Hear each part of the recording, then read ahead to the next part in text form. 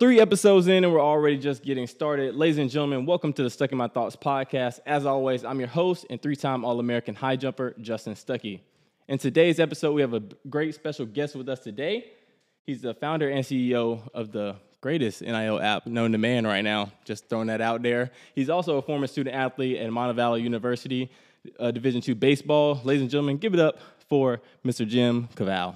Man, thank you so much for having me. I've been able to check out some of your episodes, and I'm actually really excited right now about what we're about to do. Oh, yeah, we're going to get right into it. So let's go ahead and get on the first topic, NIL. Everybody knows what it is. It's a game changer right now in college athletics. You started your app Influencer before NIL was passed. What did you see in that industry that made you want to take that risk and go attack that industry? Well, first of all, I'm a risk taker. I like risk. It starts with the fact that I'm from New York and I came all the way down to Alabama to play baseball at the University of Montevallo. Who does that? Yeah, right? yeah. 1,000 miles, no car, no cell phone, early 2000s. But it changed my life, taking that risk, being on my own. Playing sports changed my life, being a college student athlete. And so for me, I was running a completely different business in the mid-2010s. Iron Tribe Fitness, which actually was founded here in Birmingham. Me and my business partner had built it to about 40 locations nationwide, starting here in Birmingham and going all the way to Seattle, Miami. And one of our members is Greg Sankey, who's the commissioner of the SEC. Shout out SEC. Yeah, you know, it just means more. Yes, sir. And so Commissioner Sankey is also from Syracuse. Did you know that? No, I did not know that. Yeah, so both of us are from Syracuse. I'm going to make that connection when I And meet we him. both live in Birmingham. A lot of people think that we're in the witness protection program, but we're not. We work in sports. So Commissioner Sankey starts telling me about the O'Bannon case. Okay. And that gets me really thinking about like, wow, that's an interesting story. Ed O'Bannon, who won a national championship at UCLA in the 90s during my time growing up, had become, you know, a fizzled out pro player and was selling cars in Vegas. And his boss says, come home for dinner. And so Ed O'Bannon, 6'10", MOP of the national championship, March Madness, 10 years later, selling cars in Vegas, goes to his boss's house.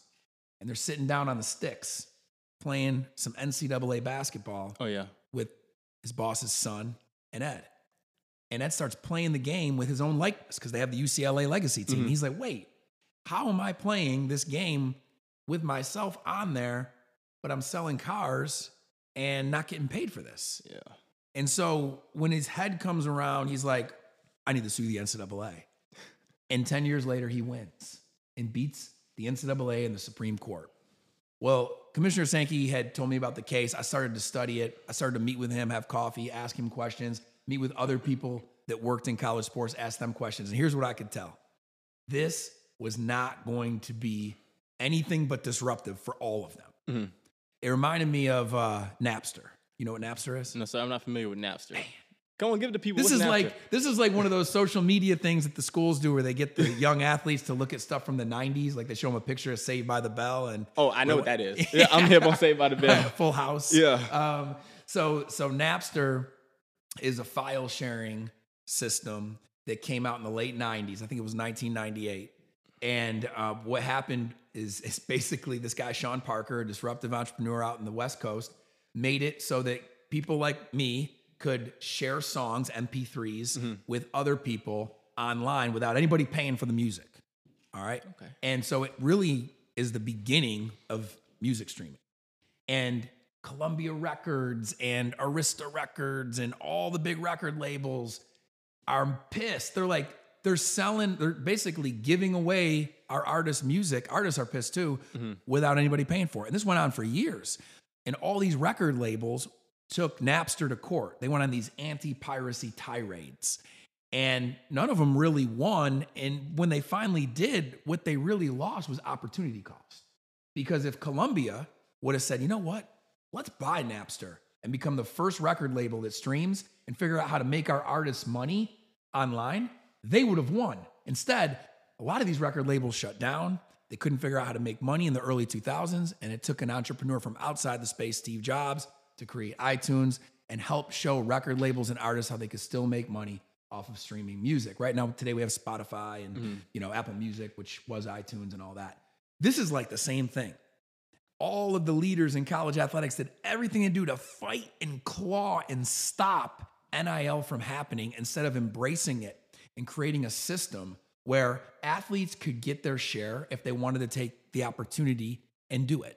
And so, for me, that whole story, that correlation to Napster and music streaming really led me to a place where I said, I'm going to start building a business in college sports. And I'm going to start by just helping athletes with social media, because that was already a big thing. And if I can do that and get schools to pay me for something that will help kids and when they get to college, student athletes be better with their brand, who knows how much trust I'll have by the time NIL gets here to build something to help with that too. And that really was the vision I had that became Influencer. And so I sold my portion of Iron Tribe in 2016 to my partner. In 2017, I launched Influencer, and it was simple. It was an app that helped athletes get access to every picture and video shot of them by the media, by their school, all through the Influencer app. And as they got that content, they had the right to share it to their Instagram, their Twitter, their Facebook, their Snapchat. We did that for 4 years before NIL started. And by the time NIL started, we had a couple hundred schools already paying us for that software. Oh, yeah. Now you're over 100,000 student athletes. So you definitely have grown. And from my time at Sanford, we got introduced to the Influencer app, and we were using something else previously. But when Influencer came in, we were like, man, this is a game changer. Like, easy access. We get tagged in our photos, videos, anything that content related for us was good. Then when NIL got introduced, the transactions, different knowledge, we had all types of former collegiate athletes now in the NFL or NBA having those segment videos telling us how to do different things, and it just opened our mindset to a wider variety that we didn't know was out there. So shout out to you. Do you want to come sell for us? Oh, yeah. We can talk about it after the episode. We can talk about that. Because that was a really good pitch. Yes, sir. Yes, sir. So we know NIL, especially from me, from a collegiate athlete standpoint, I view it as very positive. But NIL also gets maybe a bad rap sometimes. You get heard as like the free agency of college athletics. How do you feel about that negative light on NIL as a whole? Listen, it's not a perfect system. And I'm not going to sit here and say it is. It's a lot different than I think a lot of us, including me, thought it would be. There's really two parts to NIL. There's traditional NIL, which we've seen for years with celebrities and pro athletes, and that's, starting a podcast and monetizing it with ads. It's selling t-shirts and having a merch business. It's doing endorsements on social media or in a video commercial for a company. It's the NIL we all expected. The other NIL, the non-traditional NIL, is where collectives of donors are funding an entity that they've created to really get athletes to maybe sign autographs or make an appearance at a dinner and pay them a lot of money to do it. But, you got to remember, we didn't embrace it, meaning college athletics leaders didn't embrace it. And so it's opened up the door for those kinds of things to happen. And, the free agency thing you brought up, that's more of a transfer portal aspect, not NIL, but the two together are like dynamite, because now you can be a free agent every year if you're a college athlete. Now, I'm not that old, but I am old. When I played college sports, every year you had to re-sign your scholarship. Like, you could lose your scholarship. Not anymore. Not only can you not lose your scholarship unless you violate some values and policy, you can become a free agent in the transfer portal on an annual basis. And because of NIL, you can kind of test the market. Now, recruiting inducements aren't allowed by the NCAA with NIL, meaning a school can't talk to a portal student athlete who might transfer from another school. And they also can't talk to a high school student athlete who may sign as a recruit and promise them a deal. But we all know that there's ways for them to still do that without them doing it. Yeah. And so athletes, you could argue that even, a Heisman Trophy winner should think about not coming back to the same school right away and just going into the portal to test the market. That's what it's become. And I'm not saying that that'll happen this year or next year, but that could happen over time. And that's just a result of a lot of things that got us here. Coaches' salaries have become more and more inflated over the years. Coaches have told their teams they'll never leave. And then the next morning you wake up and the coach left to take a bigger job with a bigger salary. So it's hard to argue the transfer portal isn't right when coaches can leave anytime they want. It's hard to argue that athletes shouldn't make money with their name, image, and likeness when coaches and staff make as much money as they do. So we got here not because of any other reason than we had actions that set the foundation to get us here. Yeah, NIL and the transfer portal specifically definitely tie in together nowadays. I was in the portal transitioning from Sanford, and while I'm taking those visits, NIL is a big topic that comes up in the recruiting process. And honestly, it's not a negative thing to me. It's just the reality of where college athletics is right now. And so I like the way it's growing. You know, you may have people who take advantage of it in certain ways, but overall, I feel like it's very impactful for the student athletes, especially from people who may have crazy talent but come from backgrounds that are not so good. Yeah. You know, I feel like it's a way for them to be able to help themselves, not only themselves, but their family down the line. And so take advantage while you have it. Yeah, and on the other side, you know, I think that there's a topic a lot of people aren't talking about right now, and that is the lack of education that a lot of student athletes have about these topics and about what's best for them. I think right now we are in the golden era of being a student athlete. So just for perspective for fans out there, student athlete can get a check for what's called cost of attendance. It's kind of like a stipend to help support your student athlete experience, spending money, stuff like that. If you perform well in the classroom, you can now get a check for educator related benefits. You can get up to $3,000 a semester. Austin money, appreciate y'all. Austin. That's a recent Supreme Court case where educator-related benefits are now allowed from the school to the athlete. These two checks, by the way, are tax-free, so you pay no taxes on it. So you can make 5 figures, about somewhere between 10 and 15 grand on cost of attendance, and then you got educator-related benefits, and then you've got some student athletes who come from very underprivileged situations. They can get a Pell Grant, okay, which also is obviously tax-free money to help support your college experience. And now you got NIL, which you do have to pay taxes on, but is a whole new revenue stream if you have the performance on the field or track, along with influence on social, to be able to command some NIL dollars. That's a lot of money you can make, and most of it's tax-free. If student athletes become employees, oh, by the way, before I keep going, you also get a free tuition, unlimited gear in most places, unlimited food, chefs. It's a great experience. Mm-hmm. If student athletes become employees, number one, you are going to see a really big change in how tuitions look at. Most schools are going to require student athletes to pay their own tuition. Can you imagine that? One pair of sneakers. After that, you're going to pay for every additional pair of sneakers. One strength coach. After that, you're all going to share the cost of the additional strength coaches. You don't perform well, you will be fired. You'll be asked to leave. Like, it'll be a completely different experience. So I'm not a big fan of student athletes becoming employees. I think it's the best it could be right now. I do think that media revenue sharing is something that could work, but I just want to make sure, like, student athletes don't have anyone collectively bargaining for them. Pro athletes do.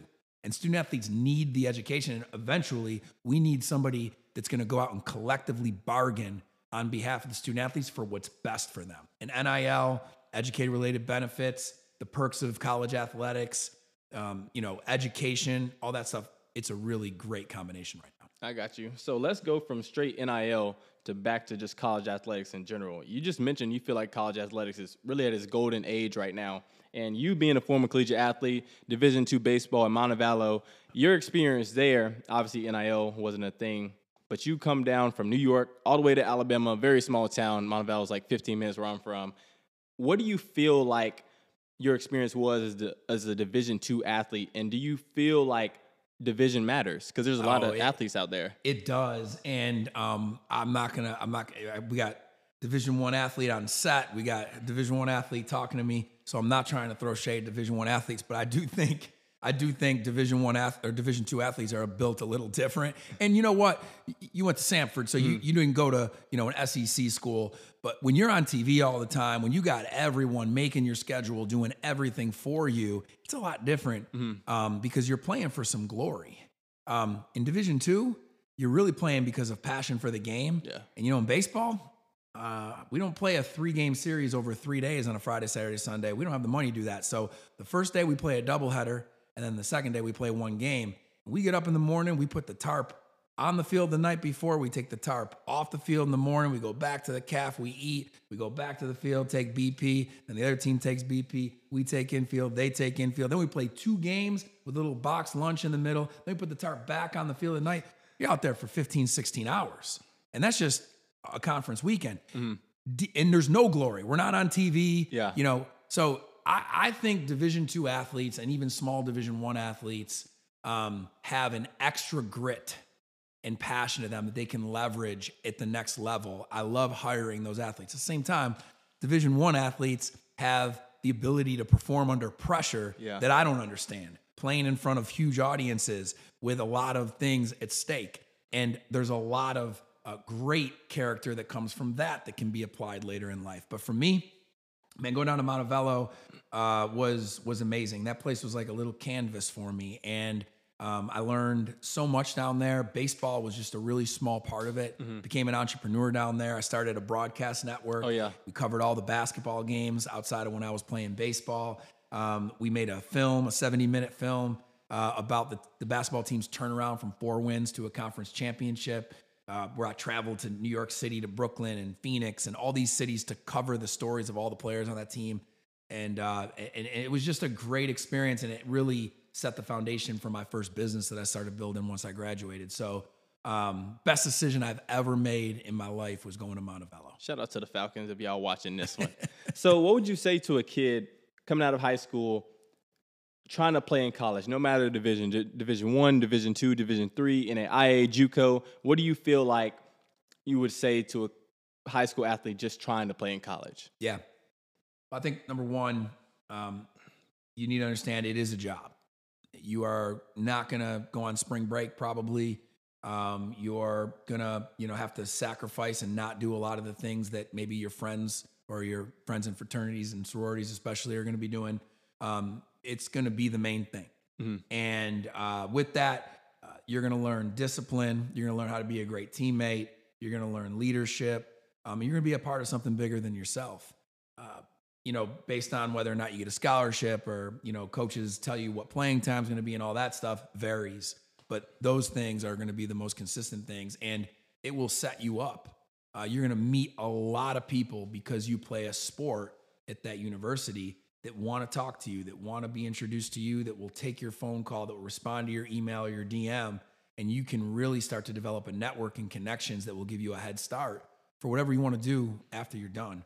But it is a big commitment. Yeah, hey, y'all take this advice out here. He's giving y'all some good pointers. So reading your bio, you have a lot of news on you out there. And so I read your bio on your website, and you talked about how, some of your other teammates went on to professionals and things like that, but God led you down a different path. And from reading that statement, just told me that you're a Christian. So we want to move to the faith aspect. We always try to bring this up on my show. So just kind of tell the viewers mostly, what led you to your faith in general? Yeah, so I grew up in New York. My parents had a rocky season of their marriage right after I was born. And for a while there, they were separated. And my great-grandmother from Italy, she had never read the Bible. She was Catholic, devout Catholic, but, she had never actually read the Bible. And in her old age, 86, she has a pastor take her through the Bible and just changes her life. And so my dad, when he left my mom, lived with her. And she said, you can live with me, you can go out and do whatever you're going to be doing at night, but you're coming to church with me on Sundays. And so my dad started going to church with his grandmother, my great-grandmother, and God spoke to him, and he ended up getting saved. And my mom and dad ended up repairing their marriage as they both got saved at the same time and found their faith in Jesus Christ as their Savior. And I watched all that as a young kid. And then my mom got sick, and she ended up being sick my whole life until she passed when I was 30. She had kidney disease. She also had cancer later on and died of ovarian cancer. But she was a picture of perfect health. She was in the gym as a trainer, working out 3 days a week.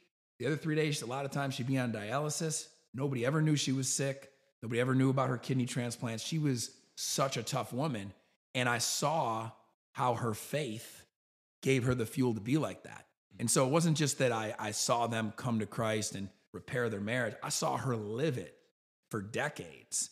And of course, as I grew up and went through my own conflicts and failures and successions and everything, came down to Alabama on my own. My mom, God really worked through her to bring me closer to him. And now that she's gone, he does that through my father, through my family. But, so that's a really, really big part of my story. And I don't think I ever would have went to Montevallo if I didn't have faith, because it was a big move. All my friends are in the Northeast going to Ivy League schools and schools that, you've, heard about. I never heard of Montevallo, but I had a common friend that had gone there, got drafted by the Yankees, and he sold it to me, and I took a risk because of my faith. And I take most risks today because of my faith. That's impactful right there. This kind of shows you how, your roots and your upbringing kind of molds who you are. And that's a great thing. And I love talking about people's faith on my show because it just kind of shows you, what people are instilled of. Faith goes a long way. It's more than just a word. Like, it's who you are. And that just kind of brings me to the next point. From your transition from Montevallo and you're going into your career, how do you feel like God and your faith kind of guides your step as you're tapping into your career and continue to strive to be the best you can be? Well, here's the thing. No matter who you are watching this, listening to this, we all have things we want to have happen. We pray about them. Sometimes we do what we're supposed to do, which is God says, pray to me desperately and ask me for anything, right? Like, we can ask him with desperation, dependence, but then he doesn't deliver. Mm-hmm. Why didn't he give me this? I wanted to, marry this partner, or I wanted to get this job, or whatever it is. I wanted to make this team, get this scholarship offer, whatever. And when it doesn't happen, what you realize is God takes you to a place that you never would have chosen to go to yourself. And by taking you to that place, you go on a different path you never would have chosen that ended up being better. And so whether it's my marriage happened that way, whether it's where I went to school, whether it's my mom, I never would have chose for my mom to pass when I was 30, right? But like, these things have taken me to a place where now, and you gotta get older like me to really think this way. It takes time because it's hard at 20 to see this. But at 40, now I'm like, when things don't go my way, I'm like, man, I hate this. This sucks, but I know you got this thing rigged, so I'm going to follow your lead. And hopefully I'll always be a little bit more faithful because you can never have enough faith, but he just proves it to me. I struggle with, I understand that everybody doesn't believe in Jesus, and you have really three choices. He was either real, and he is who he says he is, he's a savior, or he was a liar, or he was crazy, right? Like, one of those three things. We all got a decision to make. We should think about that decision. But number two, like, I just wonder what it's like not having faith. Like, I don't know what I would do, where I would go without the hope I have in God and his plan. I'd be pretty hopeless. Facts. So, and we're in a hopeless time right now, unfortunately, in our society, because we're depending on political leaders and other people that just can't solve our problems, man. Only love can solve problems, and none of us are perfect. But when we have the love of Christ in our life, and that's last thing I'll say. That's probably the thing that I want to spend most of my time on in my next half of my life, if I'm lucky to live that long, blessed to live that long, is like, Christians are not really known by their love. And that's what we should be known by. And we're living in a time where people need to be loved. Yeah, you making this podcast good. That's great. That's great right there, man. And I appreciate you sharing that. It's great to hear everybody's perspective and different sides and giving the inspiration to the people out there in the world. So we appreciate that. Now it's time for the Dropbox questions. And that's closing segment to my show. And these are some of the questions that people out in the world are very curious to know from your point of view. Like, we need to hear these things. So first question, how are you able to manage a healthy work and home life balance, family balance? You're very busy. You have a lot of things going in your work life. How are you able to balance that? It's all about intentionality. You got to have a plan for the year, a plan for the quarter, a plan for the month, and a plan for the week and day. And you got to divide it up into the roles you play. And for me, I kind of look at it in 4 domains: body, business, being, and balance. So what do I need to accomplish today from my body? Because if I'm not healthy, if I'm not active, not eating well, not sleeping well, I'm not going to really be the person I need to be in everything else I do. What do I need to do today for my being spiritually? What do I need to read? Quiet time, prayer. What do I need to be in my business? And increase shareholder value and lead my team and impact their lives through the business. And then what do I need to be with balance, which is my family, my marriage, all those kinds of things, my friendships. And so it's just intentionality, man. And people use that word intentionality, but what I mean is like actually having a plan written down, having accountability partners and people you talk to, really stretching yourself. Okay, I like that. I like that answer. So this has been a big topic I've asked my friends lately, and I put this out on Instagram.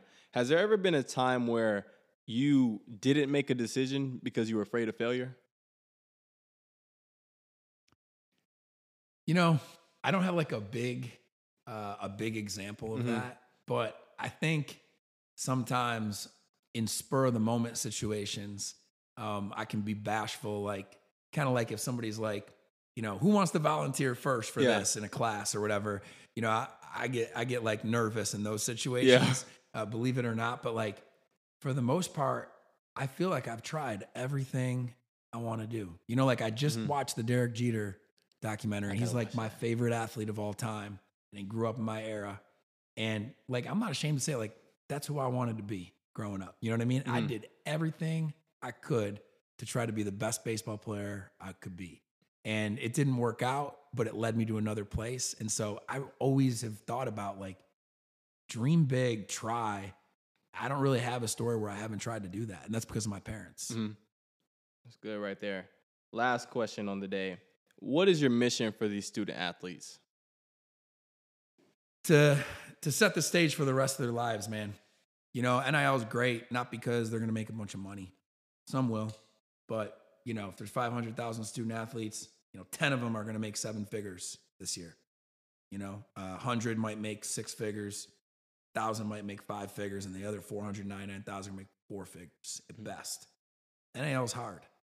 But by going out, trying to use your name, image, and likeness, you're actually seeing what your character is, and you're making connections, and you're learning new passions, and you're setting the stage for the rest of your life. You're thinking of yourself, like LeBron says, as more than an athlete. And that's all I want athletes to do, because we're not going to play forever. That's what's up right there. Okay. On the Stuck in My Thoughts podcast, I like to get my guest perspective of recommendations in the future. Who should I bring on the show next? Oh, man. Well, before I answer, do you have a certain genre that you want, like people in sports? You want to stay in sports, or are you thinking anyone? I like to go to every audience out there. If it's sports, entertainment, it could be ultimate frisbee, anybody that has a great story to tell, is relevant, has, a lot of pull. People want to know what they have to say. Anybody. I'm open to anybody. Well, there's a lot of great people I could recommend. I think that there are, a lot of young athletes that are doing things that are beyond their years from a maturity standpoint. And so those are the people popping in my head right now. It's been the theme of the show. One gentleman is Sean Clifford, the quarterback for Penn State, who started his own agency in the space. And it's really awesome, like what he's doing already. While he's still the quarterback at Penn State, he's literally running a business every day. I could only imagine how beneficial that's going to be for the rest of his life. There are a few others like him in the space. So I think finding athletes who, because of NIL, are already becoming entrepreneurs would be a really cool add to your show. We're going to tap into you, Sean. You stay on the lookout. Jim, we appreciate you being on the show today. Ladies and gentlemen, that's a wrap for today's episode. You can catch this video on YouTube, and it's going to be streaming on all platforms. Thank you, and we'll see you for the next episode. Appreciate it. Thank you. Yes, sir.